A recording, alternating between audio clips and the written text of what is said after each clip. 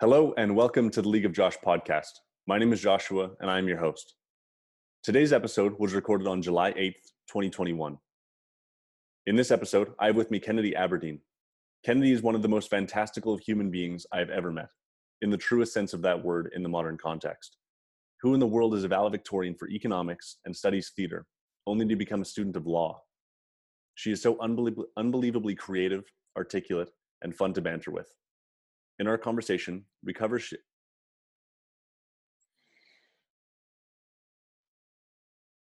Hello and welcome to the League of Josh podcast. My name is Joshua and I'm your host. In today's episode, Hello and welcome to the League of Josh podcast. My name is Joshua and I'm your host. Today's episode was recorded on July 8th, 2021. In this episode, I have with me Kennedy Aberdeen. Kennedy is one of the most fantastical human beings I've ever met, in the truest sense of that word in the modern context. Who in the world is a valedictorian in economics and studies theater, only to become a student of law? She is so unbelievably creative and articulate, and fun to banter with. In our conversation, we cover how she has managed to create connections through her numerous endeavors to create a theoretical gestalt of her life, contrasting so much only to demonstrate a lovely, clear picture. We discuss the theater in Shakespeare, the levels of language, the levels of impact language can have depending on how it is consumed, public speaking, and the moral and practical dilemmas which seem to be inherent in the justice system. Kennedy is a rock star and will forever be one of the easiest people to banter with. I hope that you enjoyed this.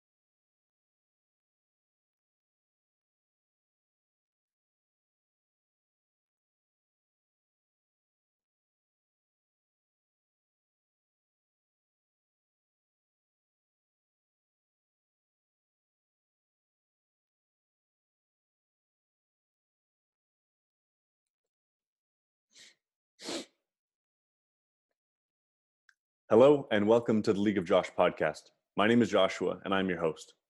Today's episode was recorded on July 8th, 2021. In this episode, I have with me Kennedy Aberdeen. Kennedy is one of the most fantastical humans I've ever met, in the truest sense of that word in the modern context. Who in the world is a valedictorian in economics and studies theater, only to become a student of law? She's so unbelievably creative, articulate, and fun to banter with. In our conversation, we cover how she's managed to create connections through her numerous endeavors to create a theoretical gestalt of her life, contrasting so much only to demonstrate a lovely, clear picture. We discuss the theater in Shakespeare, the levels of impact language can have depending on how it is consumed, public speaking, the moral and practical dilemmas which seem to be inherent in the justice system, public speaking, and the moral and practical dilemmas which seem to be inherent in the justice system. Kennedy is a brilliant genius, lawyer, rock star, and will forever be one of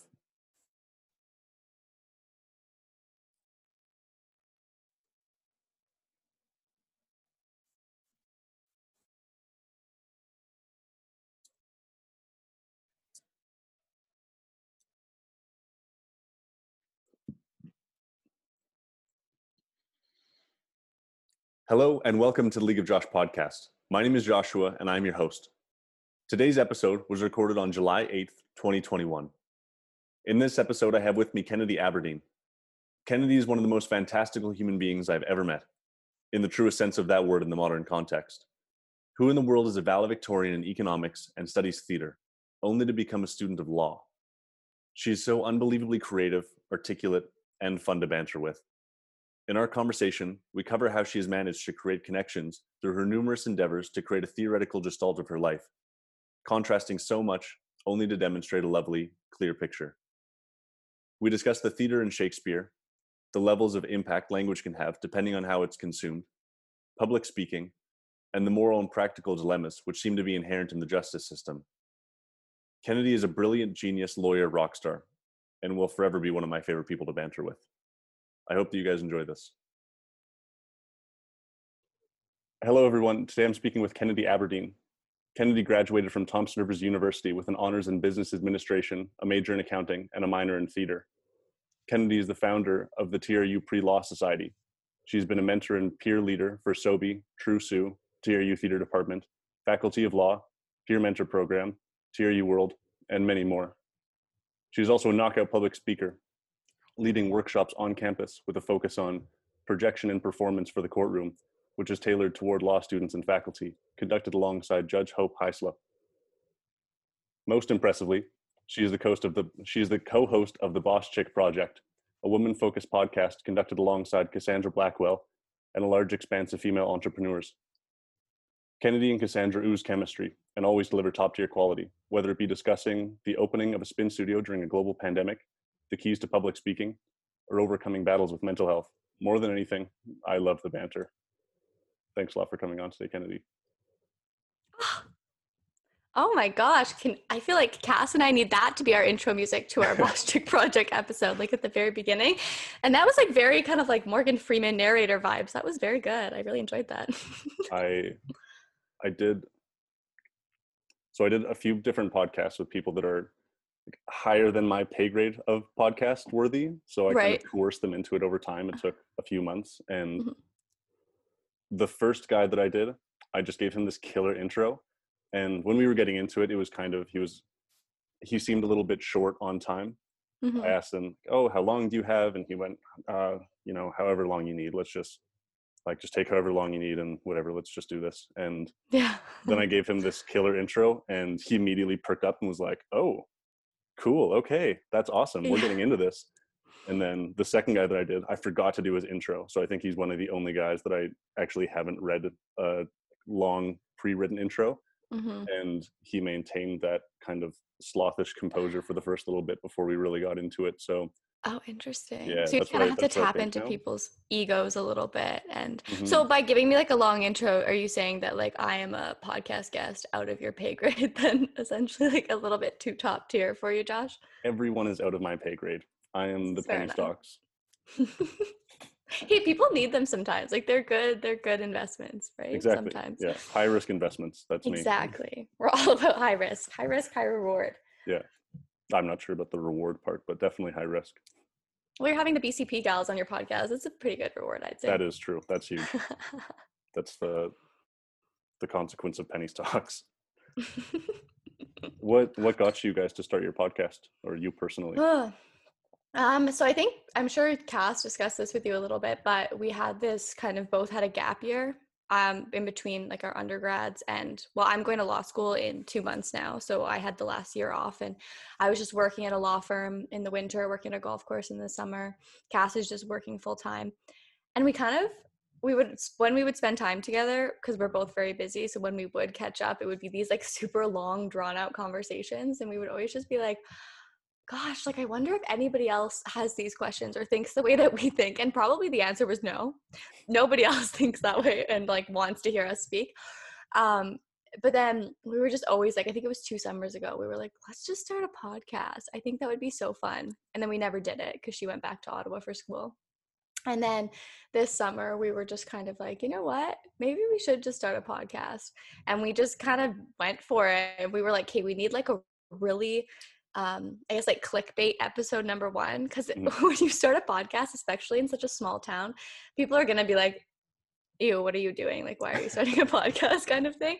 So we were like, we're gonna have a lot of people listen to the first episode. We should just make it something really kind of interesting and something that's kind of about us. So that's where our like Catholic school episode came from.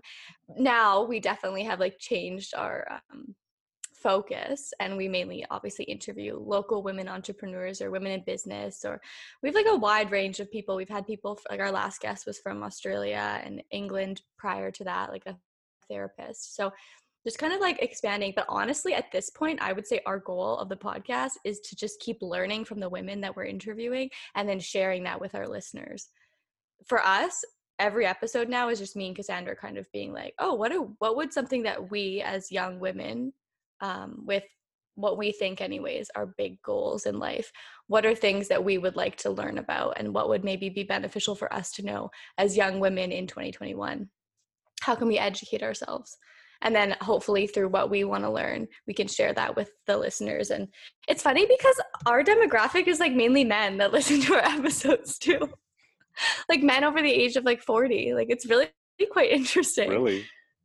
Like we have lots of young women and we get lots of messages of people listening. But if you look at our statistics, it's like 40 plus men. And I'm like, okay, I'm not mad at it, but it's men should learn from young women too, I think. So there you go. You guys did a little rant on red flags in relationships. Oh, And yes. yeah, so maybe it's good dating advice for 40 plus men. I think so. Hopefully if they're not trying to date like 20 plus women or 20 women, but you never know, like to each their own. But I forgot about that episode. Yeah, I think our earlier episodes were a lot of us just trying to talk about the things that were interesting and important to us and things that we've learned. But what we try to mention almost every episode is just we are very much the uneducated portion of the podcast, and we're just trying to like learn and share, and we're in no means trying to instill facts and information on people, and we're just trying to be like, come learn with us, because we're trying to figure it out ourselves.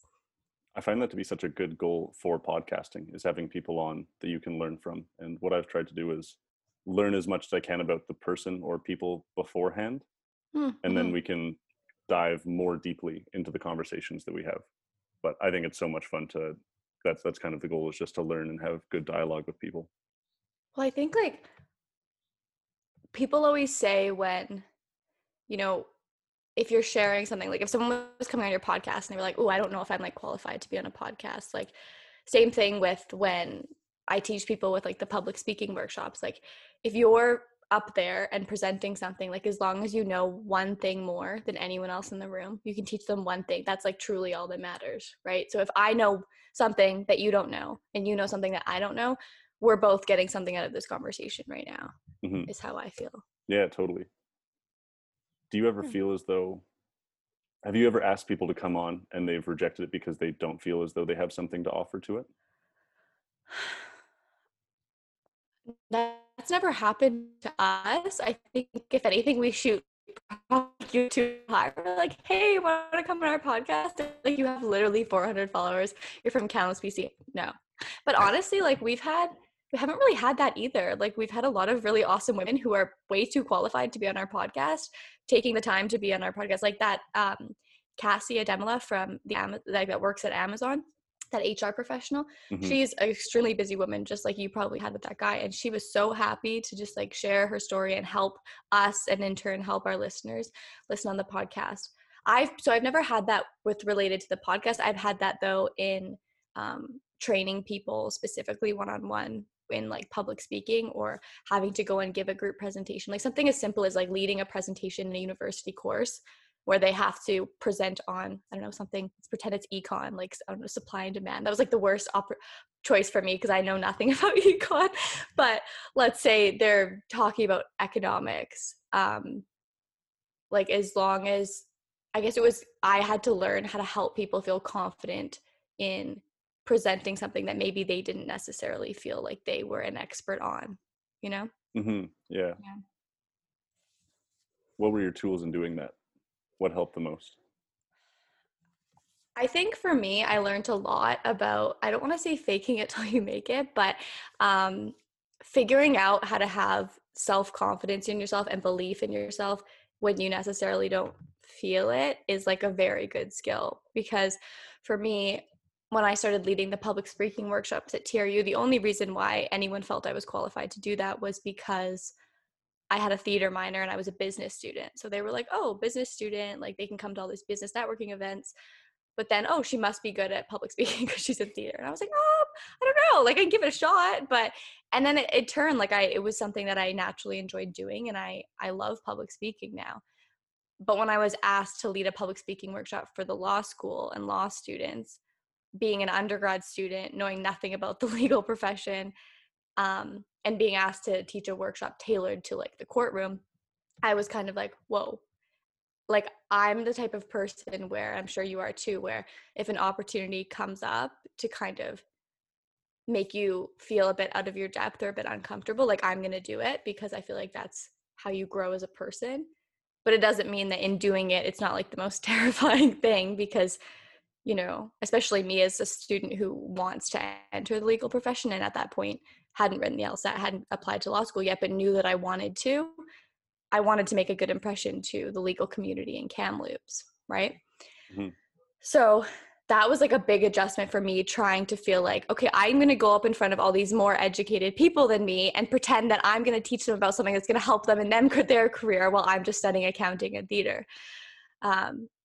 So I think the first step in that is educating yourself as much as you can. So I read so many acting and voice books. I did like a directed studies with a vocal prof at TRU on projection and performance specifically. I went to courtrooms in Kamloops and watched practicing lawyers speak, and like as just like a theater student watched and saw like, okay, I cannot hear this person and they don't articulate this, but they do this really well. This is how they have to present themselves in a courtroom. So how can I give them acting tips, but something that makes sense for an actual courtroom that's like realistic? So it was a lot of research. Then it was a lot of practice on my own terms. I'm pretty sure I gave the spiel to my family, like on like 5 or 6 occasions, made them do a workshop on how to perform in the courtroom like 5 or 6 times. Shout out mom and dad. Thank you so much for that. Then it was when it came down to it and I had to lead the workshop, it was pretty much just beforehand. Like obviously I have all my rituals, which I talked about in our public speaking episode on the Boss Chick Project, but at the end of the day, it was, okay, these people might know a lot more about law than me. They might know a lot more about the legal profession, but like I know something, at least one more thing than they do about public speaking and how to prepare yourself to public speak and do it properly. And it really helped. I mean, obviously I learned a lot of things to do and not to do with that workshop, but I had a lot of law students who came like 2 years in a row to the same workshop, and I had a law professor come, and it was really nice, and it was the validation that I needed. But I think preparation really, but then you have to have like confidence in yourself and knowing that as long as you have one more thing to offer and teach them one, then your offer is valuable, I would say. Can you repeat that last part? You cut out for a little bit. Oh, I think I just said that as long as you feel like you have one more thing to teach someone, then you are offering something valuable to them. Did you get that time? I did. Thank you very much. Good. Yes. Well done. You're welcome. Thank you. I'm here all day. What's up with the diversity of your academics?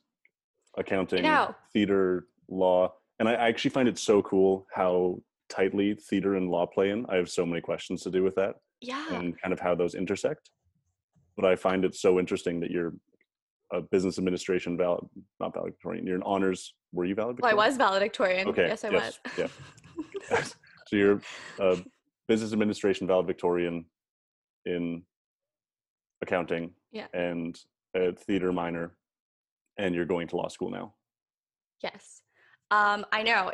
I think that was like the theme of all my personal statements for law school is like, look how interesting my degree was. It's weird, right? It's not like a typical poli-sci degree. No so offense, quirky. But applying to law school, like I'm so different. Like, wow. Yeah. No, but I think that honestly, like going to TRU and doing this dual degree was like by far the best decision I ever could have made, because people think like accounting and theater are like these two opposites and like they have nothing to do with each other. And that's like very true in a sense, but my degree was what made me proper candidate for law school and what helped me be valedictorian and graduate how I did and the experiences that I had, because accounting taught me, you know, accuracy and detail and how to solve problems with peers and be collaborative. But then theater taught me how to think on my feet, improvise, but also taught me like being empathetic and understanding of other people. For every theater course that you take, in a scene, you have to be able to analyze your character and act, like figure out why they are the way that they are. So if you have a really petty or narcissistic character, you have to write this like in-depth analysis as to why they are the way that they are, like what affected their childhood upbringing that they act this way. So it kind of causes you to step out of your own shoes and like put yourself in a situation where you're empathetic to maybe why people in your actual life are the way that they are. And I think in law, that would help you a lot. Like if you're defending a criminal and you have to defend someone that you maybe don't believe what they did or their values or them as a person, but not that you're trying to validate the bad choices that they made, but to defend someone, you have to have maybe some belief in who they are as a person. So I think it helps you analyze people and not just be so quick to judge. And that's what I learned a lot through my theater degree. Theater also really taught me how to take feedback very well. Like in acting, you're going up and you're leaving it all on the stage and you're leaving a lot of room for judgment, and an acting professor very nicely, but they'll just be like, I don't believe what you just did. Like, why did you do it that way? Right. And everything you do has to have intention behind it. So if you're in a scene and you're getting up after one line and sitting down across the stage, your acting professor is going to be like, why did your character move when you said that line? Like, you have to have purpose behind every single thing that you do. And I think in life and the choices that you make, and in law too, you have to have an intellectual reasoning behind why you're doing the things that you're doing, or why the argument you're giving in court is valid. You can't just spew bullshit, essentially. Yeah. So I think that's, even though everyone thinks lawyers just spew bullshit, right? So I think that was something that it really taught me that. I think, theater really taught me about self-confidence and being confident in myself, but being self-aware enough to receive feedback, because you can only grow so much if you think you're the best. You have to also leave room for feedback and growth and like learning and being self-aware. That was like my rant about what I feel like I learned from both my programs. But like, I think you can put two and two together as well, that if I didn't do my theater, I would have never had the opportunities to public speak so much in the university setting, which led me to designing my first workshop for undergraduate students and then the law school. And that in turn became how I became involved with the law school and founded the Pre-Law Society at TRU, which then really piqued my interest in going to law school. Like, it kind of, everything came full circle for me. I had a conversation with Matthew Dix last night, and he's a storyteller, and we were talking a little bit about what makes a story good. And one of the factors that we decided upon was having a good villain, or a villain that people could relate to after they learn the backstory of them. Yeah. When you're acting, do you find that when you have to put on that persona, I believe it comes from Greek or Latin, and it means mask to project through. And when you put on that persona, or you shift through personas as actors do so often, do you find that ever has an impact on some form of mental health, being forced to empathize with people that are potentially malevolent? A while ago, I read A Day in the Life of Ivan Denisovich, and it's a book by Alexander Sobanichkin, who was a Gulag prisoner in Siberia for 8 years. And it took me a while to actually realize, or it took me a while to connect the ideas that this actually happened to people, because we've never, as people who live in Canada, we've never experienced suffering like that. And at one point, there was a scene where he's in the cantina and everyone's essentially vying for as much food as they can. And he looks down the table, and it's the scene I remember best, because there's this guy at the end of the table who's bald and he has no teeth, and he's just this unbelievably hard man. He might be missing a few digits or something. And I had to think to myself, that person existed. For him to be in this story, that person existed. And you have to put yourself into the shoes of the people in the story to make it more impactful emotionally. How do you find that with moving through personas in acting? I think back to the characters that I've played, and I've never necessarily had to play a villain or someone of like a harsh persona. I've had a lot of fellow actors have to do that. I think that is your question essentially how it affects like you mentally to create a good performance, I guess? Is that what you're saying? Or at least moving through different personas. And I think most of method actors who, that's a dangerous thing. When people are in a performance with them and they're a very loving character, then it's awesome to be a part of that set. But when they're a total dickhead character or malevolent Mm-hmm. character, then they just shift their personality. And I forget the documentary that, not Adam Sandler. No, it's Jim Carrey. Thank you. No. Thank you. Yes, Yeah, yes, Jim yes. Carrey. Yeah. Yeah. Where he totally loses who he is Mm-hmm. because he just shifts into Andy something. And after that, he dealt with a lot of what is consciousness and who am I? And if you're able to shift into different personas so often, Mm-hmm. what makes you you and what holds you solidified? Whereas you can always just jump into another human being, essentially. Mm-hmm. I think it really depends on, I guess, a couple things. Like, first of all, your style of acting. Like, for me, I am strictly Kennedy until I do my, my pre-show warm-up, which is just like a breathing exercise, a tongue twister, that kind of thing. And then I can switch it on when I get. But like, honestly, from the moment that I'm off stage until I walk on stage, I'm Kennedy, and then I'm my character. So I've never really had to feel like I have to convert myself to a character in that sense. But I will actually say, like, I've had a job before where I worked at a golf course in summers on the beverage cart, and my personality was a lot less intellectual, a lot more just fun, bouncy, flirty, which is my personality. But there were times when I would be off the golf course after working for like 5 or 4 months there, and I was like, oh gosh, like I'm a little bit more like, I guess, quick to banter and be fun and flirty, and just like my boundaries are a little bit looser than they were prior. And so I think I can actually like kind of understand what you're meaning when you are doing something for such a long period of time and you're almost putting this persona that works, whether it's to entertain an audience or make a lot of money on a golf course, like something like that. Mhm. That those two personas, like, you kind of get almost addicted to it and caught up in it, and then you kind of forget, like, ooh, like that's actually not my personality. My personality is a lot more tame, a lot more intellectual, but you kind of forget that. So I actually can say I have experienced that outside of actually the acting world, though, and just in like a job. And I think that even the people who know me at the golf course and at university and working at the law firm, like, I would say those are like three very different Kennedy personas. Mhm. It's not that any of them are false. It's just that they are three different versions of me adapting to the environment that I'm in. Yeah, it seems to be the personas that we undertake in different environments is the most efficient way to move through that environment. And I think that's like just like I want to say natural selection because that's not the right word, but do you know what I mean? Like yeah, no, I adapting think to you're your right. environment, Hmm. so that you can survive, essentially, right? That's what animals do, but like to make the most money at a golf course, to be the most successful law student, to have the best podcast. Like, I know for me, the way that I speak on the podcast is very different. The way that I speak on this podcast is different than the way that I speak on the Bostrick Project, which is different than the way that I would give my valedictory address, right? Hmm. Like, they're three different versions of myself. Maybe they're all professional, but they're different levels. So I think that's a good question, but I think that we took it a different direction, but it worked. Yeah, it normally turns out that way. Yeah. When you do your speaking, I think that there's a difference between acting, addressing, and expressing. And I think that all of those go hand in hand with that persona conversation. Mm-hmm. Yeah, no, totally. When I act, I personally, my favorite form of acting is Shakespeare. Like, I just love it because it's the most extra because nobody knows what you're saying. So you Helena. have to.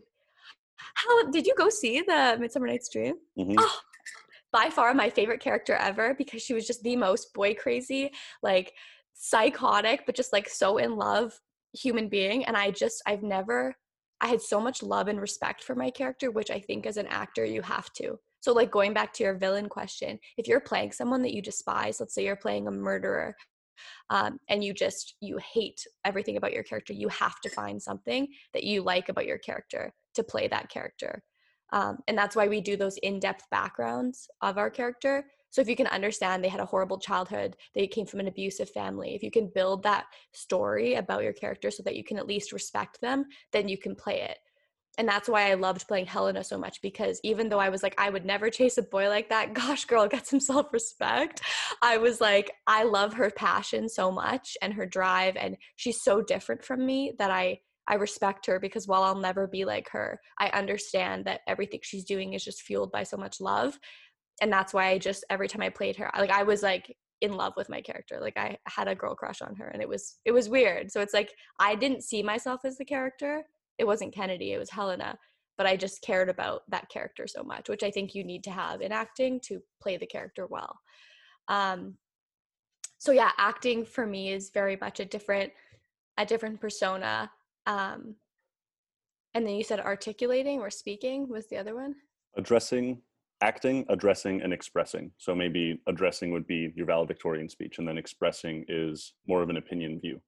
Yeah. So expressing maybe like the podcast, right? Mm-hmm. So I think I would say expressing is between acting and articulating. Oh my gosh, you said articulating, right? I can't forget this. Addressing. Oh my gosh, valedictorian address. I'll remember that. I would say if there's a spectrum, I would say it would be addressing on one end of the spectrum and acting on the other one, and then expressing was the other one in the middle.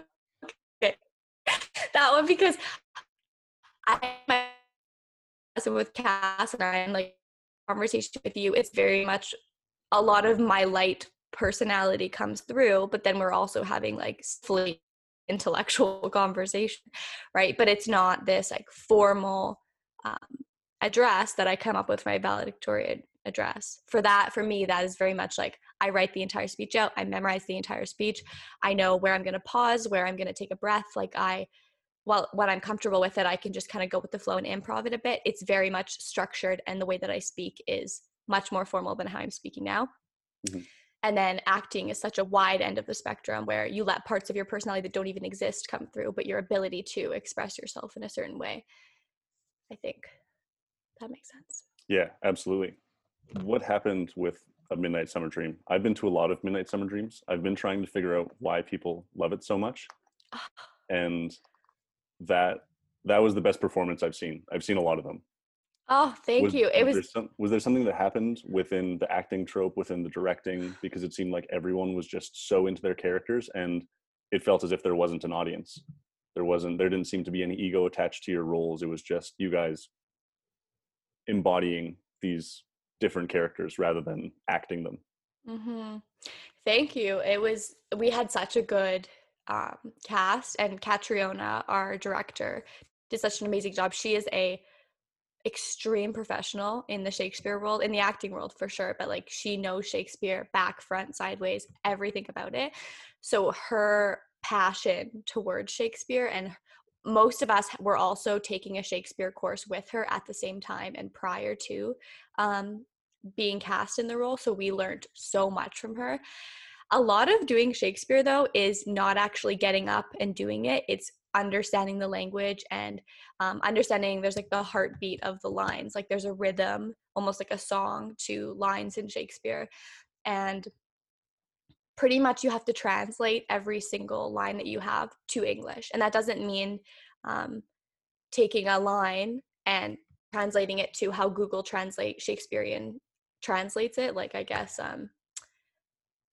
call you me fair, that fair again unsay, like one of my lines, not translating that to exactly how they say, like, oh, you think I'm pretty? No, she's pretty. She's better than me. For me, it was that I do that translation, but then I have to translate it to how I would say it, how my character would say it. So I would be like, that was a bad example because I would probably translate it the same way, but translating it to how I feel like I'm saying it, so that when I'm saying it in my head, even though I'm saying, call you me fair, that fair again unsay, I'm really in my head saying it in my own version, my own English, so that it comes across, because the audience needs to hear what you're saying, and they're not going to hear, call you me fair, that fair again unsay, right? If you're not saying it like you're like, you're calling her pretty, no, she is gorgeous, but you know what I mean? Like that, you have to have that adaptation within yourself.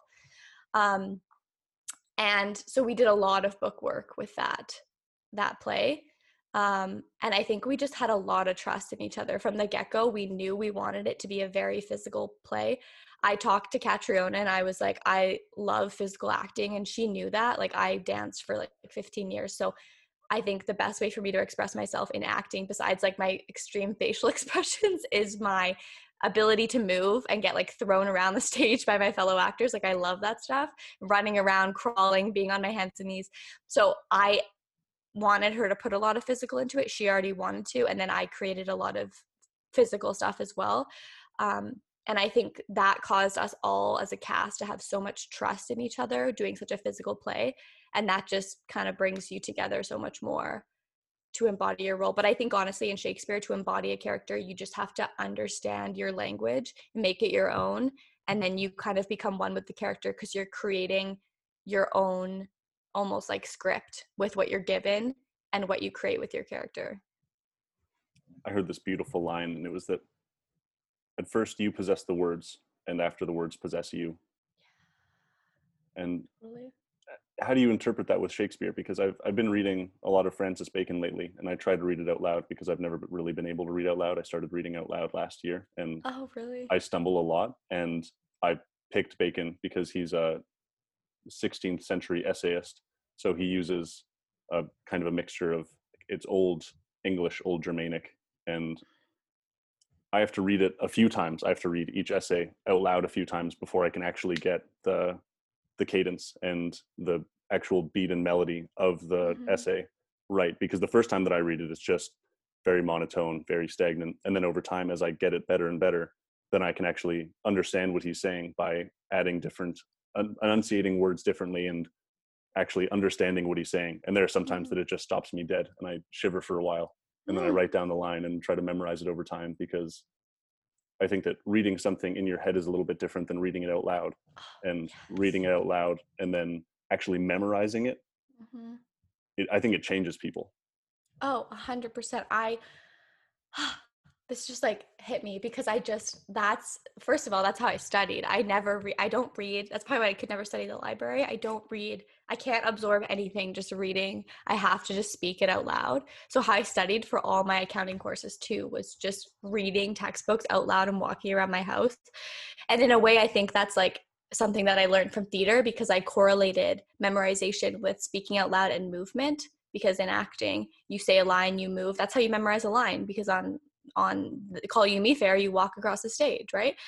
I think that is super true and super powerful because the words possess you after you possess the words, because you possess the words when you're reading it, the book's in your hand, you have that tangible thing. But once you say it out loud, that's you bringing those words to life. That's you hearing it through your voice, not just through how you're reading it in your head. That's you taking somebody else's art but creating your own version of the art. Like it's always Shakespeare's lines, but the moment that you start doing it in your own voice, your own pitch, with your own movement, well then that's you creating art, I guess. I really like that. That's very true, because you might physically possess the words, but they become a part of you and a persona that you're creating. I think the moment that you start saying them out loud, then you're not Josh anymore. You're Demetrius, right? You're this other character. And you have to, I think that's you paying respect to the words and the art that you're given. Yeah, I totally agree. I think that it's by saying them out loud as well and by memorizing them, I think that it impacts people differently than just reading it on paper. I could read a million poems, a million essays on paper, but once you say them out loud, I think that it gives them a different form of gravity. The gravitas of them is far larger. And I think that also comes with the way that you say the lines, where if you say it more monotone and you're just reading it word for word, then it's a little bit different than reading it over and over and over again. There was one line that I loved, and it was, "A man that studieth revenge keeps his own wounds green, which otherwise would heal and do well." And it's an essay that he writes on revenge.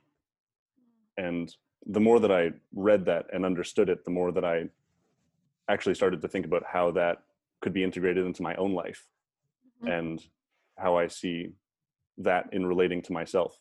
And especially with Shakespeare, these artists and this literature that has survived for hundreds of years, thousands of years in some cases, you're able to actually understand why it survived for so long when you analyze it and put it into yourself.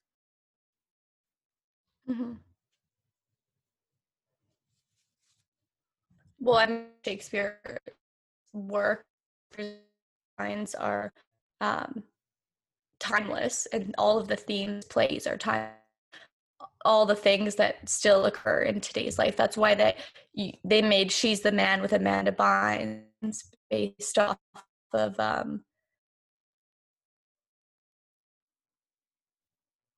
maybe that's based off that it's based. That's good. The main Shakespeare play. She's Sorry, the Man. You cut out there for a With little bit. Viola. Are you frozen right now? Yeah, I think so. Oh, it's probably for the best because I just had a brain freeze on a Shakespeare play. Twelfth Night. That's why that they can make movies based off of. There's so many movies based off of Shakespeare's plays, right? Because the themes are timeless. But it's just, I think that's why there's a million different ways to do Midsummer Night's Dream, because all you need is the core theme, and then you can do whatever you want with it. That's why the Midsummer Night's Dream is not always taking place in the olden days. It's taking place in 2018, 2016, 2002. It's the same thing with the poem that you're reading. That's why people, when they go up and they read poetry at a poetry slam, they're not just reading it monotone. They're finding the parts that relate to them, that are important to them, so that there's an emotion behind it. Because I don't think any form of art, and I think books are art, I don't think any form of art is meant to just be read and absorbed once. I think it's meant to be read and then thought about and either vocalized or, portrayed on the stage, so that there's an emotional impact behind it. Did you ever study Shakespeare or any old literature while you were in grade school? I think our audio's good, but you are frozen. I might be frozen. I'm likely frozen. Okay, you're back. Okay. So you said, did I ever study Shakespeare? The only time I ever studied Shakespeare was in fourth year university. I did a Shakespeare course with Catriona before I was cast in A Midsummer Night's Dream. Mm-hmm. That was it. Before that, and I was so annoyed with myself. I was like, I don't even want to take Shakespeare. It's going to be boring. I'm not going to like it. It's going to be hard to act, blah, blah, blah. Now Shakespeare is like, I would much rather do Shakespeare than realism, or just like general, realism is, I guess, the term that I was looking for, because it's just so intellectual. It really makes you think, but there's so much you can do with any line. Like any line, you can make it flirty, or you could make it evil and aggressive. Like you can choose how to be. That's why there's a million different versions of Helena, a million different versions of Viola from Twelfth Night. Like you can truly just make it your own. And plus it's just like the most extra acting ever. Like you have to just overact, and I love it. So I love Shakespeare, but I was a convert, because at first I was like, this is going to be so boring, I don't want to do it, which is just yeah, ignorance is bliss, right? Can't believe it. I know. I remember being in high school and reading Hamlet. We did Hamlet and A Midsummer Dream, and everyone hated it. I think that I could understand the Elizabethan quite well, so I think that's why I liked it. Yeah. But I remember everyone hating it. And then getting into university, one of my best friends was an English major. Yeah. And that would be what we would talk about, is Dickens and Shakespeare and all of this old classic literature. And he has a way with words, and he just describes things beautifully. And hearing it from him, I think, increased my appreciation of Shakespeare and old classic literature, because you're totally right, there's a depth to it. And I think a part of that, where there are different million ways to act out Helena or Viola, is every single person that acts out that role puts a little bit of themselves into 100%. It. And it's this combination, rather than you're stepping into the roles of this character that's more or less one-dimensional. It's you're combining 2 3-dimensional characters, and that ends up creating something completely different. And for each person and each performance, it's totally different. Oh, I 100% agree. That was like a really nice way to put it. And I think it's what you find that you connect with your character. I think that, Josh, you could be playing the most egotistical, narcissistic, like I do every day character. I know. That's what I'm saying. You'd be perfect for it. And you could find something to value and respect in your character. And as long as you can find one thing where you're like, I can relate to that, then you're good. And you make that one connection, and then the character, once you give yourself to that character, you just kind of bleed into it and you create a hybrid version of yourself and that character. And like you said, with Shakespeare having depth and your friend knowing a lot about it, and you gaining more appreciation because your friend could articulate it properly. I think that's with anything in life. I think that there's a lot of things that us as young people and people in general, when they don't understand something or when they're ignorant to something, they don't like it and they don't want to put their energy into it. It's too difficult. But then once you can start to conceptualize it or learn about it, then you can start to appreciate it more. And I think that's with anything. We don't like what we don't understand. But then once we can kind of understand it, we can appreciate it more and therefore like it more. There's this beautiful line from the Bhagavad Gita, and it's that which in the beginning is like poison, but in the end is like nectar, and awakens one to self-realization, is said to be happiness in the mode of goodness. Mm. And Yeah. I think that's a statement on sacrifice and what it takes to actually be good at something, and when something begins to have returning returns, and when your dividends start to pay off. So like a penny stock. No, exactly. Full circle. No, I get that so hard. And I think that that's a realization that we all kind of need to think about, because there's a lot of things that are tough to sacrifice or put effort into when you don't immediately see returns, and it's frustrating. But then once you do start to see it, you reap more benefits that you thought you had before. I might steal that for a public speaking workshop intro quote, because that would actually be really beneficial, because public speaking improving on that doesn't happen overnight. But I think a lot of people want to be like professionals after a workshop, Mm-hmm. But yeah, I like that. That was sweet. It's a really good line. It's a really good book. You've got a lot of quotes just like on you. You're a reader, Josh. That's been my goal over the past, when did I start that? Reading? No, memorizing poetry.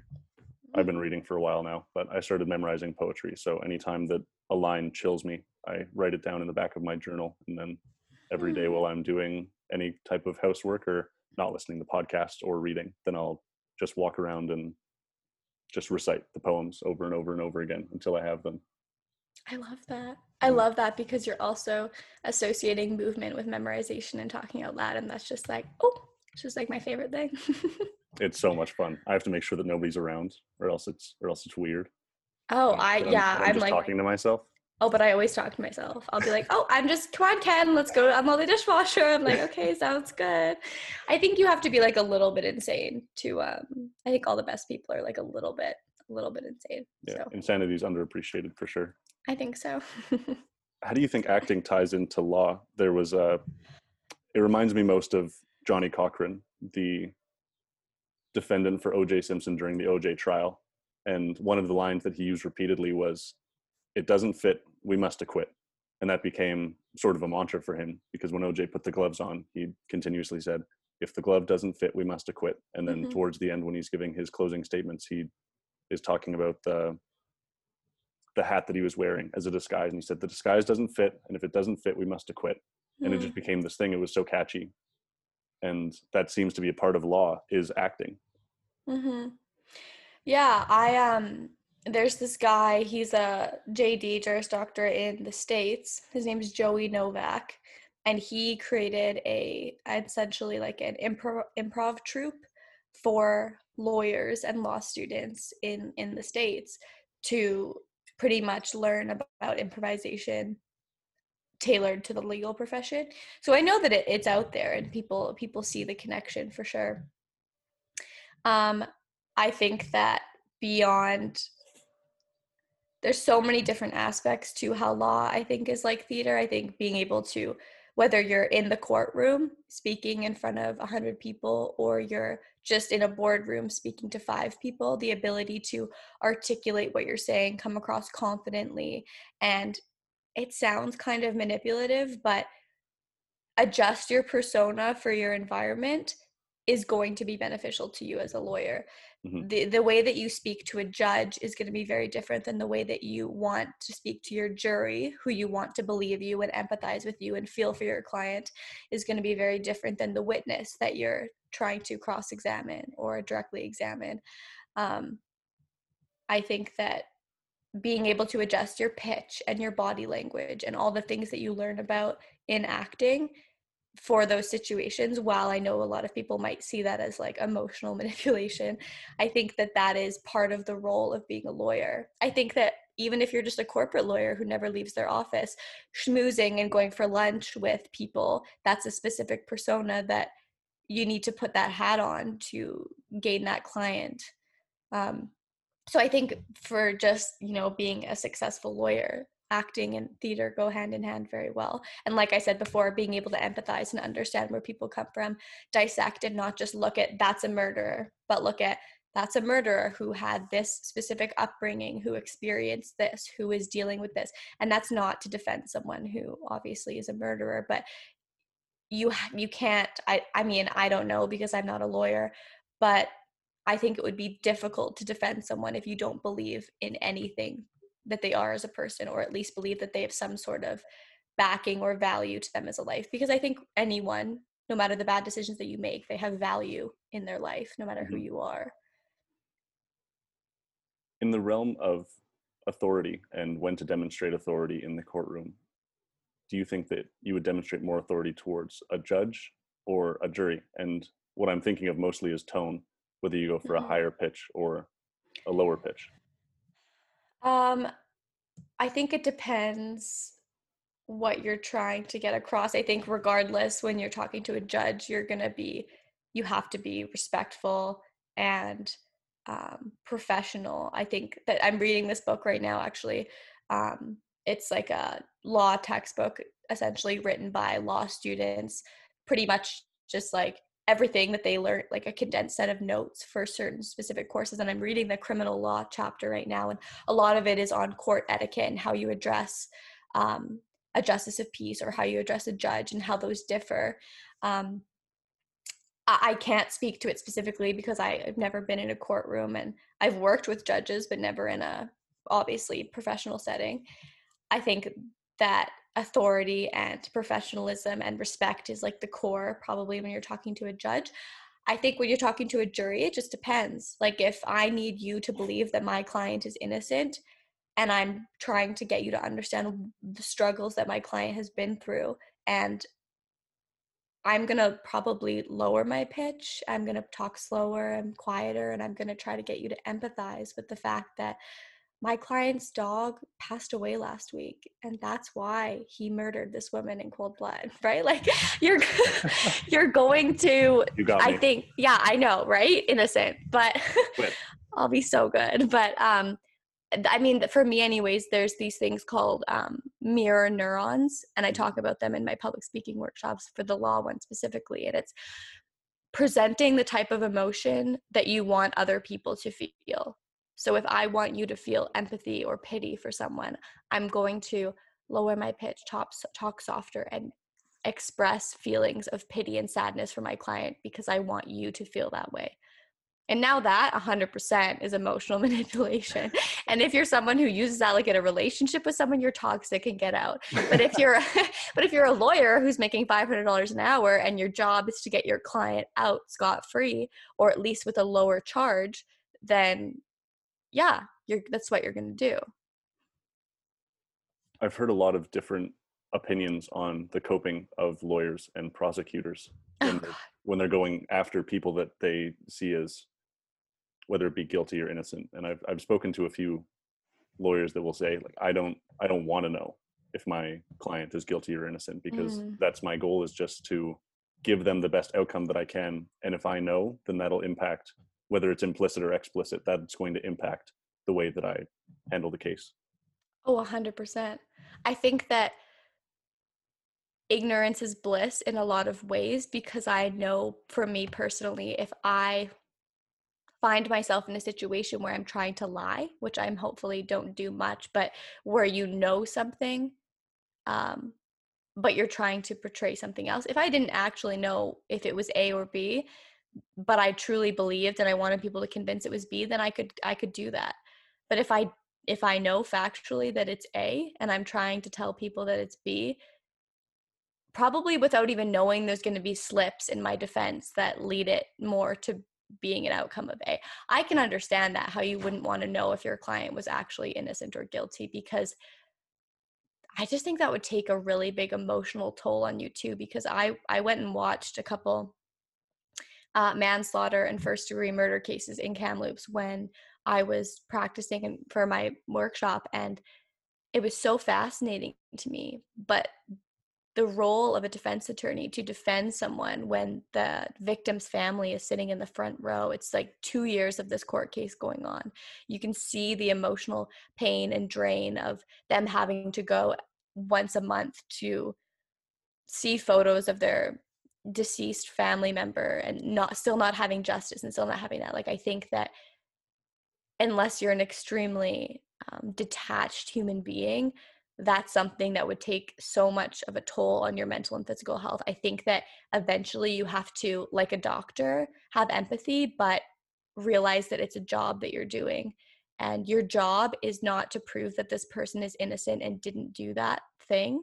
Your job is to, I mean, I guess in a way it is, but I think from some of the books that I'm reading, it's your job is to get them off on the best, whether it's guilt innocent or whether it's like guilty with less charges. Mhm. You're trying to get them the best version. You can fully think that they're guilty and still get them off as innocent. Yeah, I don't know. I think that the more that you think about it, the more complex it gets. And it's interesting because criminal law is the type of law that I'm most interested in, and being a litigator over a solicitor, I think. But I would be interested to listen to those lawyers who have been doing it for a long time and how they've kind of emotionally detached themselves from the situation, because it's a tough thing to bring home with you every day. Yeah, there are tons of jobs like that from my point of view that's really similar to psychiatry, Mm-hmm. where or what's the other one, like being in the foster system. Yeah, like a Lots social of, worker. yeah, that was the word I was looking for. Thanks. Yeah. Having those jobs where you have to go home every day and see your family after seeing just the brutal conditions that people face, or people tell you about their lives, and then you have to go home and you have to deal with that. And there is some type of disattachment that you almost need to survive mentally. Mm-hmm. Mhm. Eh, You go. Sorry, go on. I was just gonna say it's boggling to understand. Like, my mom was a mental health therapist for 30 years, and you could see how that gets brought home with you no matter what. Like, people get calls all the time of, oh, your client, they're not answering the phone, like they might be in danger, like they may be self-harming. Like, it's just, that's a lot of stress than necessarily bringing home from being an accountant to 9 to 5. Not to say that's not stressful, but it's a different level when you're dealing with people's livelihood and emotions, just like being a doctor or a lawyer. But you would understand that with the psychiatry background and psych Mhm. and stuff. When you were in the court case, how do you think that impacted you? Or not in the court case, sorry, but in actually in the courtroom and Yeah, watching it all transpire before your eyes. for me, I have to see it from a very like naive situation, in the fact that I was sitting there as a irrelevant party, just observing, watching the police officers, watching the families, watching the having this man who clearly did murder. It was just going to be the defense of either first or second degree murder, intent or not intent. And he was sitting there, and it was interesting to me. It wasn't scary. It was how the lawyers spoke and how the judge and the crown counsel, it was just all very fascinating to me. Now, had I done that every day for a year, I think it would have started to have like a different impact. And I wonder if my impact going into law is going to be, it's going to make me more emotionally drained in the long term, or if it's going to make me more jaded and hard and more able to deal with those types of situations. I think that I can see the good in anyone, and I like to think that I can see the good in anyone, regardless of how their life has gone. Um, but I think it's naive of me to say that 20 years down the line, if I'm defending in criminal court, that I won't be impacted by seeing a front line of 5 family members absolutely devastated and gutted, and you're the person having to interrogate them and ask them those questions. I think that would be ignorant of me to say, especially as someone who's just entering the legal profession now, or legal school anyways, law school. Um, for me, it was just very simply fascinating, but I think that it overall could impact you in either a positive or a negative way as a human being, either making you more empathetic or making you more jaded. There was a great line by Mr. Rogers that was, there's nobody in the world that you can meet and hear their story and not fall in love with them. Oh, Love Mr. Rogers. yeah. I, Me I, too. Oh, whenever awesome. I see him, as soon as he said that, I was like, oh, he's so cute. Sweater. Yeah, his glasses, right? Like his big glasses, right? So maybe. Oh, maybe not. I don't know. I'm He's going to cute picture though. him with glasses now. Yeah, like big glasses. Um, but I think that's true. And I think that goes hand in hand with what we said before about as long as you know you're teaching someone one thing about yourself or one thing about your life, then what you're saying is valuable. Like we could have a 6-year-old on this podcast and she could teach us something that she learned in preschool the other day. And that would be valuable to us. And it would be interesting. And we would know one more thing that we knew before or something about her life. Like everyone's lives. I think it's easy to live our lives and think that we're all main characters. And I know that I'm like I think about me and my sister and I'm like, oh yeah, I'm the main character. She's like the side character, but she's also the main character in her life and I'm the side character. Like we all, I think in the days that we're in now, we can become very easily to just be kind of focused on ourselves and our lives. But I think no matter who the person is, you will learn to like something about them or at least respect something that's happened in their lives. There's people are just far too fascinating to not, I would say. There's this really beautiful word. It's called sonder. And it's the realization that everybody in the world has a life and a story as intricate as your own. But that's so weird to think. Like, doesn't that just kind of like you walk by people down the street and you just think, oh, that's just like a normal person walking down the street. That's an But NPC. Pardon? That's an NPC. You're like, that's just like when you're playing a video game, there's the NPCs, non-playable characters. Oh, yeah. I was like, I don't get it. But I was like, I play Sims, but that's about it. Like, but it's so true. You're like, that person's just existing, but like, they're not relevant to me or my storyline. But maybe they are, maybe they aren't. But you're the NPC to them. It's just, it's all very hard to conceptualize, but everyone, it sounds so cheesy, but that's why I think like, no matter what you've done in your lifetime, you are a valuable human being and you have something to offer, even if you've made mistakes in your life. Like not one person is more valuable than another person, I would say. I think that word, that idea is the core concept of empathy implicitly. I think that's where empathy comes from, is understanding that every single person around you does have a life as deep and intricate as your own. And understanding that more helps you to work through your environment, but it's also very costly energetically and emotionally to think about every single human being like that. I know, 100%. And sometimes people tell me I'm way too nice to be a litigator. And if I want to go into criminal law, I'm going to get eaten alive. So I think we should do another podcast episode in like 10 years when I'm actually a practicing lawyer and I can be like, oh yes, no, I'm extremely jaded and unemotional now. You'll be as monotone as I am at that point. Yeah, but it's good because you have a good podcast voice. I'm like a squeaky little mouse in the podcast ear, and people are like, oh my God, turn that off. You have at least and I'm like, I teach public speaking workshops, listen to me. I'm like literally squeaking. But you definitely have a very nice calming, like I would let you read me to sleep for sure. I make this joke every now and then, but I recommend my podcast to friends for sleeping and to enemies for driving. For driving. Oh my God. That's really funny. You should have that in your tagline of like your episodes. It's a little ruthless, but I like it. Part of my stand-up routine. Yeah. Yeah. You're sitting down, so you might, but yeah, I get it. Yeah. Okay. I want to go back a little bit. I had a conversation a while ago with my friend Isabel, and she is a respiratory therapist. And so she was working through a COVID. She got thrown right from school into the COVID ward, out of the frying pan into the fire kind of thing. And we talked a lot about coping in the medical profession. Yeah. And a lot of the times they cope with humor. And we talked a little bit off air, but it's just this really dark, brute force humor for coping. And you essentially just have to joke about death.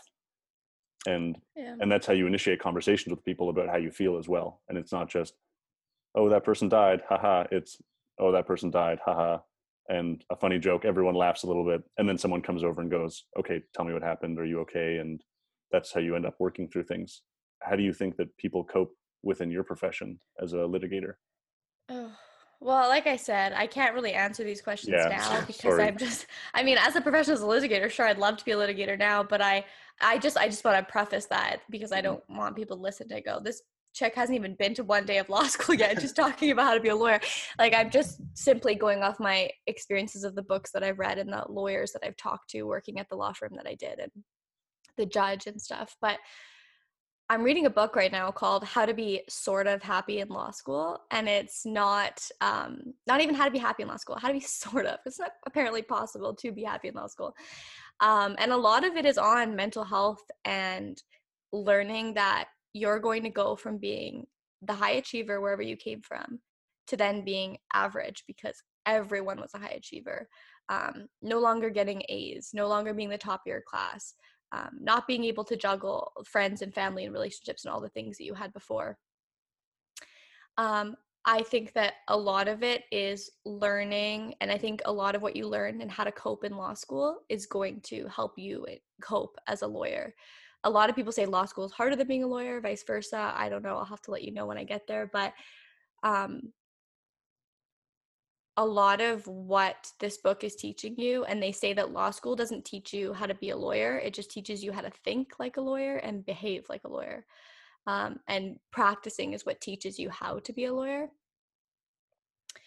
A lot of the book talks about being able to set boundaries for yourself, being able to have an evening one day a week, or not even an evening because it was the time for that, but an hour one day a week where you don't talk about law school, where you don't talk about your stresses. You leave your law school friends, you make sure you're spending time with people who aren't related to the legal profession, because it kind of becomes this all-consuming part of your life. And I'm assuming that the legal profession, especially in your first couple of years when you're trying to prove yourself and become an associate from an articling student, it is an all-consuming, often with networking events, 7-day a week escapade. Like, you're doing it all the time. Mhm. So I think being strong enough in yourself, and I am not someone who's good at this. I used to study all the time. Like, I'm not good at boundaries, but being able to go, okay, this hour of this day, I'm not doing anything related to law. I'm going out and I'm not even going to talk or complain or vent about my law school experiences. And I think as a litigator dealing with that, you have to find that outlet too. You have to find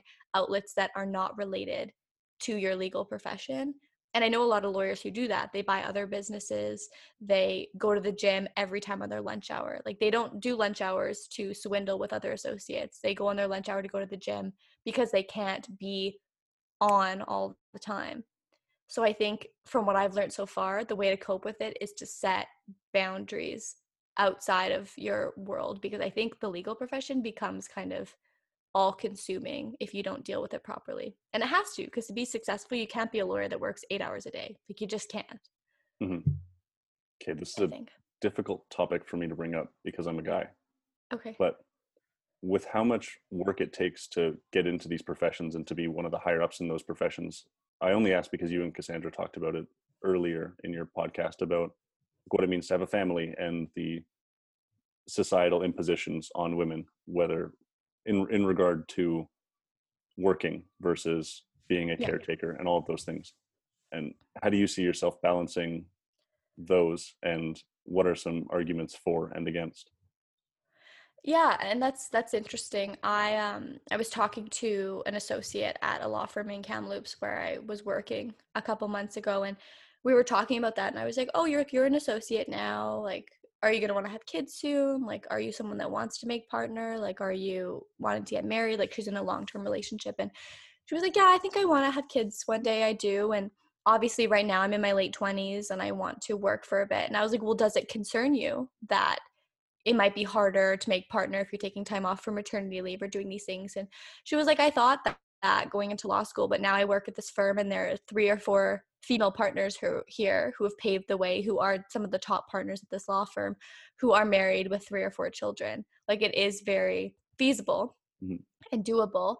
Um, I wouldn't say it's something that, like, doesn't concern me, because for me right now, I'm 23 and I know that the biggest priority in my life for me right now is going to law school and having a career that I'm extremely passionate about, whether in 10 years that's practicing law or doing something completely unrelated, related to law, but maybe not being a lawyer.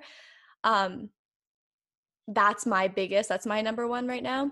But I also know a lot of people who I'm starting law school with in the fall who are in their late 20s and who are engaged who want to have kids in the next maybe like 6 years, 5 years. I think that there's always going to be a bit of an underlying concern. I don't think there can't be. I think that hopefully the workplace is getting a bit more adaptable and understanding that, you know, men, if they're having a kid, that's still going to take time out of their lives to go and do that. It's not just women who are doing that. I think a lot of the time, it's like, oh, well, they want to be partner in 5 years, but are you planning on having kids? That's not a question that's ever asked to a man, Mm-hmm. right? Which is interesting and unfortunate. I'm pretty sure it's like illegal to even ask like a woman that in the workplace. Like I think that's an HR concern. I think you could ask that. But I'm not also into HR, so I don't know. I think that for me though, it hasn't really been a concern of mine because that's not in my next 5-6 year plan to get married and have children. Um, but I think, and I've learned a lot from working in a law firm, that there is a place for it and it is something that is respected. I think that maybe if you're working in a downtown law firm in Toronto and you have to grind 7 hours a day, 14 hours or 14 hours a day, 7 days a week, I think that something sometimes has to give if you're going to want to work at a corporate law office downtown New York or something. I don't think it's always going to be a world where everything is fair and you can have everything that you want. Mm-hmm. But I would like to think that the workplace is adaptable for people. I don't really know if I'm answering your question. I'm going on a bit of a tangent, but it's a hard subject to talk about when you're like, for me, I'm only in my 20s and I haven't really had to experience that. And I've seen a lot of women do both, but I've also seen a lot of women that are in their 40s who have amazing careers that weren't able to. Maybe they would have been able to, but they were too afraid to, I guess, try because they didn't want to risk losing their career to a man. Mm-hmm. Did I cut out again? Ah, You're back. okay, I'll repeat what I said. I think that essentially, like, okay, it probably worked then. I think I got it. I think Fuck, you didn't cut out for too long. cut out Not that on F my word own. also. Are you frozen again? You're frozen. I'm frozen, but I can hear you. Okay, good. It was a tangent. It wasn't a very good answer, anyways. So I thought it was a good answer. No, well, I don't think that I don't think there is a real answer to that yet. I don't think yeah, that there's been enough conversation around it. I had a not similar, but similar in the vein of more taboo conversations with my friend Emma a while ago, and we were talking about sex and the conversation of sex and marriage and how it's becoming a little bit more taboo to be sexually conservative. And I think that there are lots of different things that go into that yeah. conversation, but like I think even abortion is in there somewhere, and marriage, and having having a family and having a career as you get older rather than having kids when you're young, which is what used to be the thing. You'd have kids when you're 18, 20, and then you essentially just raise Mm-hmm. kids and have really bad jobs, and you hope that your kids do a better job. But I think that those are conversations that people aren't willing to have because they're so uncomfortable to have, especially for me, bringing up what it's like as a woman Mm-hmm. to be concerned about having children and the impact of that on career. I saw this really interesting take by a girl that works in Mm-hmm. artificial intelligence, and she was saying that we have to be really careful with how we allow for AI to dictate and determine which people get hired in different processes, kind of similar to that Amazon worker that you had on, the Amazon HR girl that you had on, where she said that a lot of the initial process in resume applications is that first step where they just run it through AI, and if you have the right words, then they'll put you into the next contact or the next section. And what she was saying was that in artificial intelligence, in the computer science programs, a lot of the time they'll code for who is the most successful in that job as time goes on. And as the AI went down, they realized more and more that it was completely excluding women from the profession. And she had her own explanation for that. But a part of that I thought was, well, maybe, oh no, I lost her. Well, oh geez. Just keep going. Where did I cut out? Talking about I got up to the point of conservative and having kids when you're older now, and not having jobs that you think are necessarily up to snuff, up to par, but hoping your kids to do the same. Oh, I just talked to myself for 5 minutes. Okay. Yeah. Okay, so I'll try to get back on track. I'll try to go back and then get where I was going. So, right. So these are conversations that it's really difficult to have because of how taboo they are in essence. And I think that the more that we disregard conversations that we don't want to have now, it's just going to create these huge problems later on. So I think it's far better to have the conversations now and just deal with the uncomfortability and make it a little bit easier to have the conversations and more socially acceptable to have the conversations. And then from there, I think that we can actually start to resolve issues rather than waiting for the curtail or the snowball to hit us in the end when we're down at the bottom of the hill rather than stopping at the top. And one of the connections that I made was that there's this artificial intelligence researcher, and there are very few women in computer science. And what she was saying was that, similar to the Amazon interview that you guys did, where in a resume, they'll actually run it through AI at the start, and then they'll select out different words. And if you hit all of those, if you look through the company website and their values, and you put all those values into your resume, then that'll translate into you getting to the next stage of the interview. And as time went on in this artificial intelligence with regard to computer science and admitting people into a certain program, fewer and fewer women were selected over time, because it found that the people that were most successful at the end of their computer science career tended to be men. And a part of that I thought was, and so that was her discussing this was saying, we have to be really careful with using AI, because then we'll end up excluding these groups, because if they don't end up, because if we only look at the end, then we're going to have some shortfalls in what could be the beginning. And the hypothesis that I had with regards to that was that maybe people taking off maternity leave, even especially in computers, if you take off 6 months, a year, however long, like if you're not on it all the time, then that's going to have implications down the road. And so that was something that I thought was commendable from her part, on actually addressing that and saying, hey, this is how we're doing things, this is the impact that it's having, so let's have a discussion about it. And I do think that things like women having lifelong careers and whether to prioritize family or career or how to find that balance, I think having those conversations is really difficult, especially for me, because I really have no place in them. But I find that yes, I would far rather have those conversations now than deal with the consequences 30 years down the road.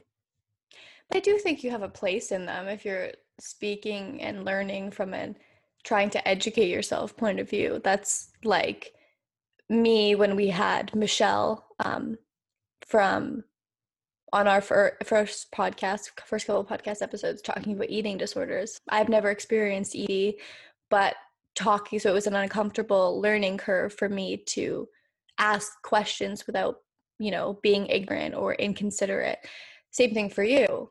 But if you take it from the point of view of just trying to learn and educate yourself, then you can, like you said, not have yourself in a precarious situation 30 years down the line, and you could be a sounding board or a helpful hand to someone who's experiencing that, rather than still being in an ignorant place. I think we all have people that we can learn from, regardless of the stance. I think that it's interesting that you talk about the AI thing, because a lot of law too is becoming virtual. Like the judge that I was working with, she said, oh yeah, like there's so many virtual things. You put in the facts of the case, you put in the time of day, what happened, what occurred, it goes through, and then you get like a verdict. Like you don't even need to go to court.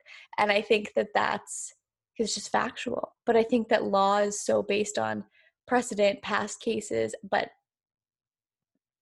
it's not black and white. To me, it's like the least black and white profession, because one word changes and you can apply a totally different rule to something.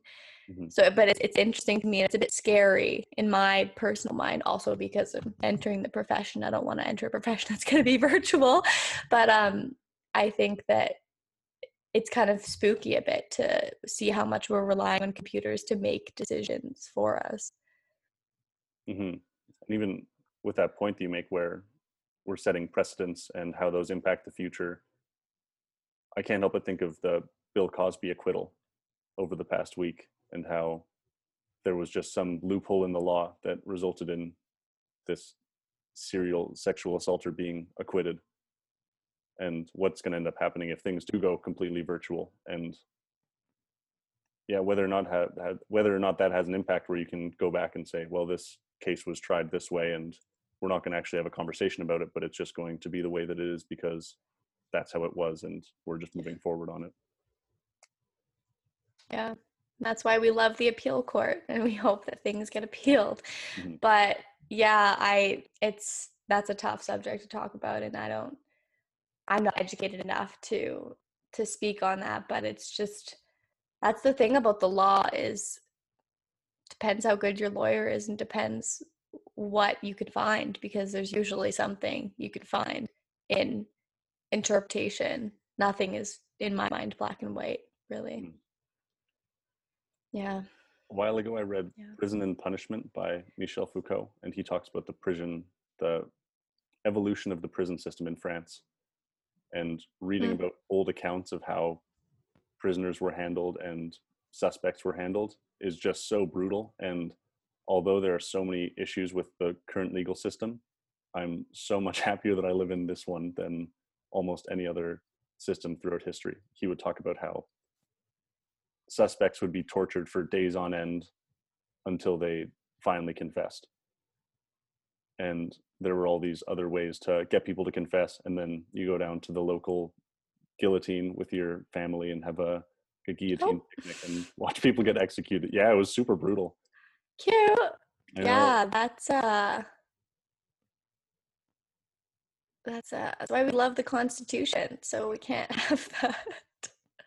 But yeah, I most of the world, there's a lot of things that are just quite difficult to fathom once you actually are educated about them, or like history in the past. But I think, like you said, it's good to just actually learn about it rather than just being ignorant and living in the bliss that is 2021, even though 2021 is probably far from like a blissful, euphoric state of life right now for anyone. But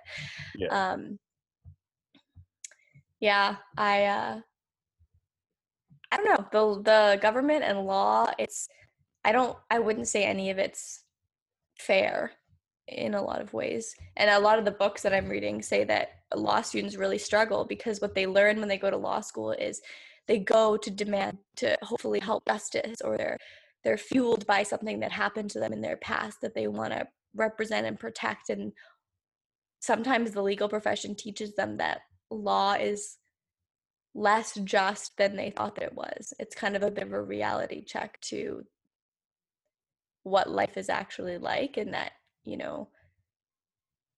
not all the laws are made to benefit everyone and every type of human being, if that makes sense.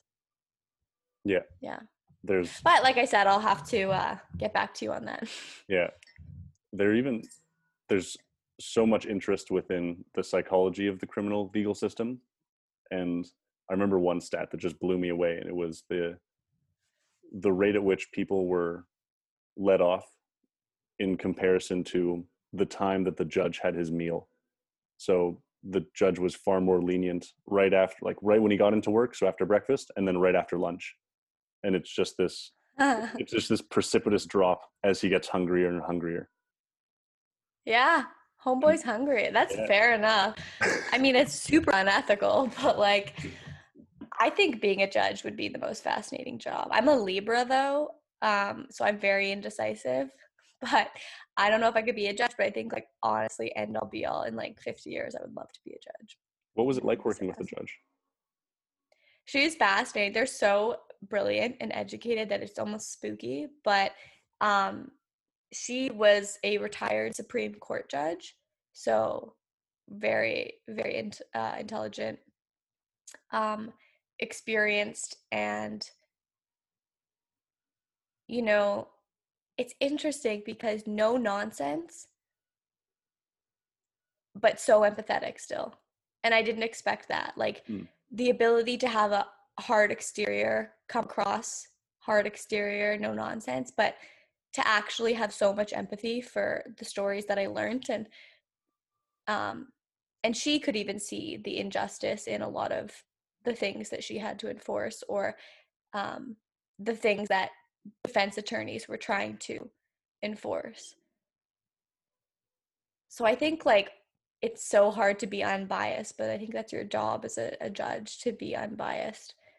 Um, it just like honestly one of the most brilliant people I spent time with. But it was so interesting, I would say, to see the empathy behind a 70-year-old retired Supreme Court judge and all the life that she's lived and all the things that she's heard. And what was so interesting though is she still had not regrets, but like experiences and cases from years ago that still stuck with her, that she remembered and that she still held important to her. So I think that there's an example of that detachment that's harder to find than you think it is. If she's doing that every day of the week, you'd think she'd get used to it. But there's still those cases that still she feels guilt or remorse towards the outcome, even if she knew she was doing the right thing. That's tough. Yeah. That's It's heavy, but yeah. it's life and it's reality and it's the profession, but it's nice to see that she didn't become stone cold shut down. She could still know that she had to do her job, but feel the remorse and the guilt from the outcome that happened. Yeah. Yeah. It's hard. It's heavy. Dang. Okay, one last thing I want to Yeah. talk about. Shout out. Okay. How did you get so good at speaking? I'm just naturally gifted, Josh. I I always danced growing up, loved being the center of attention as a child, would always put on like shows, was always like very theatrical, but didn't actually act until undergrad. Um, I gave the valedictorian address in high school as well, and that was the first time that I spoke really publicly, and I had a lot of people come up to me and be like, "You're a great speaker." And I think a lot of that just came from me being like, "Holy crap, I have this huge responsibility. I can't let people down." So I practiced a lot and a lot and a lot, and I learned how to talk a certain way, and I just kind of I've always been loud, so projection has always not been a problem for me. Talking fast has always been a problem for me. And then in university, I started to just do it more, and people kept asking me to do it. And I think I talked to Cassandra about this before, and I think that it just became this responsibility for me to be good at it. So I thought, people think I'm good at it. They expect me to be good at it. I better be good at it. So then I just kept practicing and watching videos and reading books and being trained and taking courses in public speaking, that I put the work in. And I mean, if someone asked me to give a speech tomorrow, I could do it and I could do a fine job. But realistically, I would prefer someone ask me to do a speech in 2 weeks so that I can practice it once a day for 2 weeks so that I can go in feeling my best about it. Because even if I'm someone who's comfortable at public speaking and can pull something out a day before, I know that it's going to be much better if I put the time in. So even if I'm someone who can do that, I'm still going to put all that work in. So I think that if you're someone who wants to get better at public speaking, just like any other skill, you have to put that work in. Like volleyball, you had to keep practicing volleyball. You had to learn and get feedback from other people and put the time in. I think with anything, you have to put the time in. And now I think I've just created this like public speaking facade of myself where like I can just turn it on now. But that doesn't mean I don't get nervous. I still feel like I'm going to puke every time before I go on stage or do something. I love it once I'm up there, but I still feel the mass amounts of anxiety like anyone else would. I just know how to deal with it. And I know that the outcome is usually positive over negative. I had a really fun conversation with this guy, Trevor Reagan, and he's really big into learning. That's kind of his thing, is he just teaches people how to learn. So it's super neat.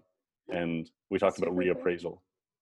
And before getting on stage, when you feel those butterflies, when you feel that anxiety, for me, it's something that whenever I feel that now, I think to myself, wow, this is awesome. The fact that something makes me feel this way, and there's an intensive enough of a situation that results in me actually having this much of an emotional connection to it, that I feel this particular way, is just so unbelievable. And I find that helps a lot in changing the way that you see a situation and the way that you therefore react to it, rather than going, wow, I'm super anxious, I need to calm down. It's, this is great, I cannot wait for this, this is awesome. Obviously my body really wants me to get amped up for this. 100%. It means you care, which is like the best part about it.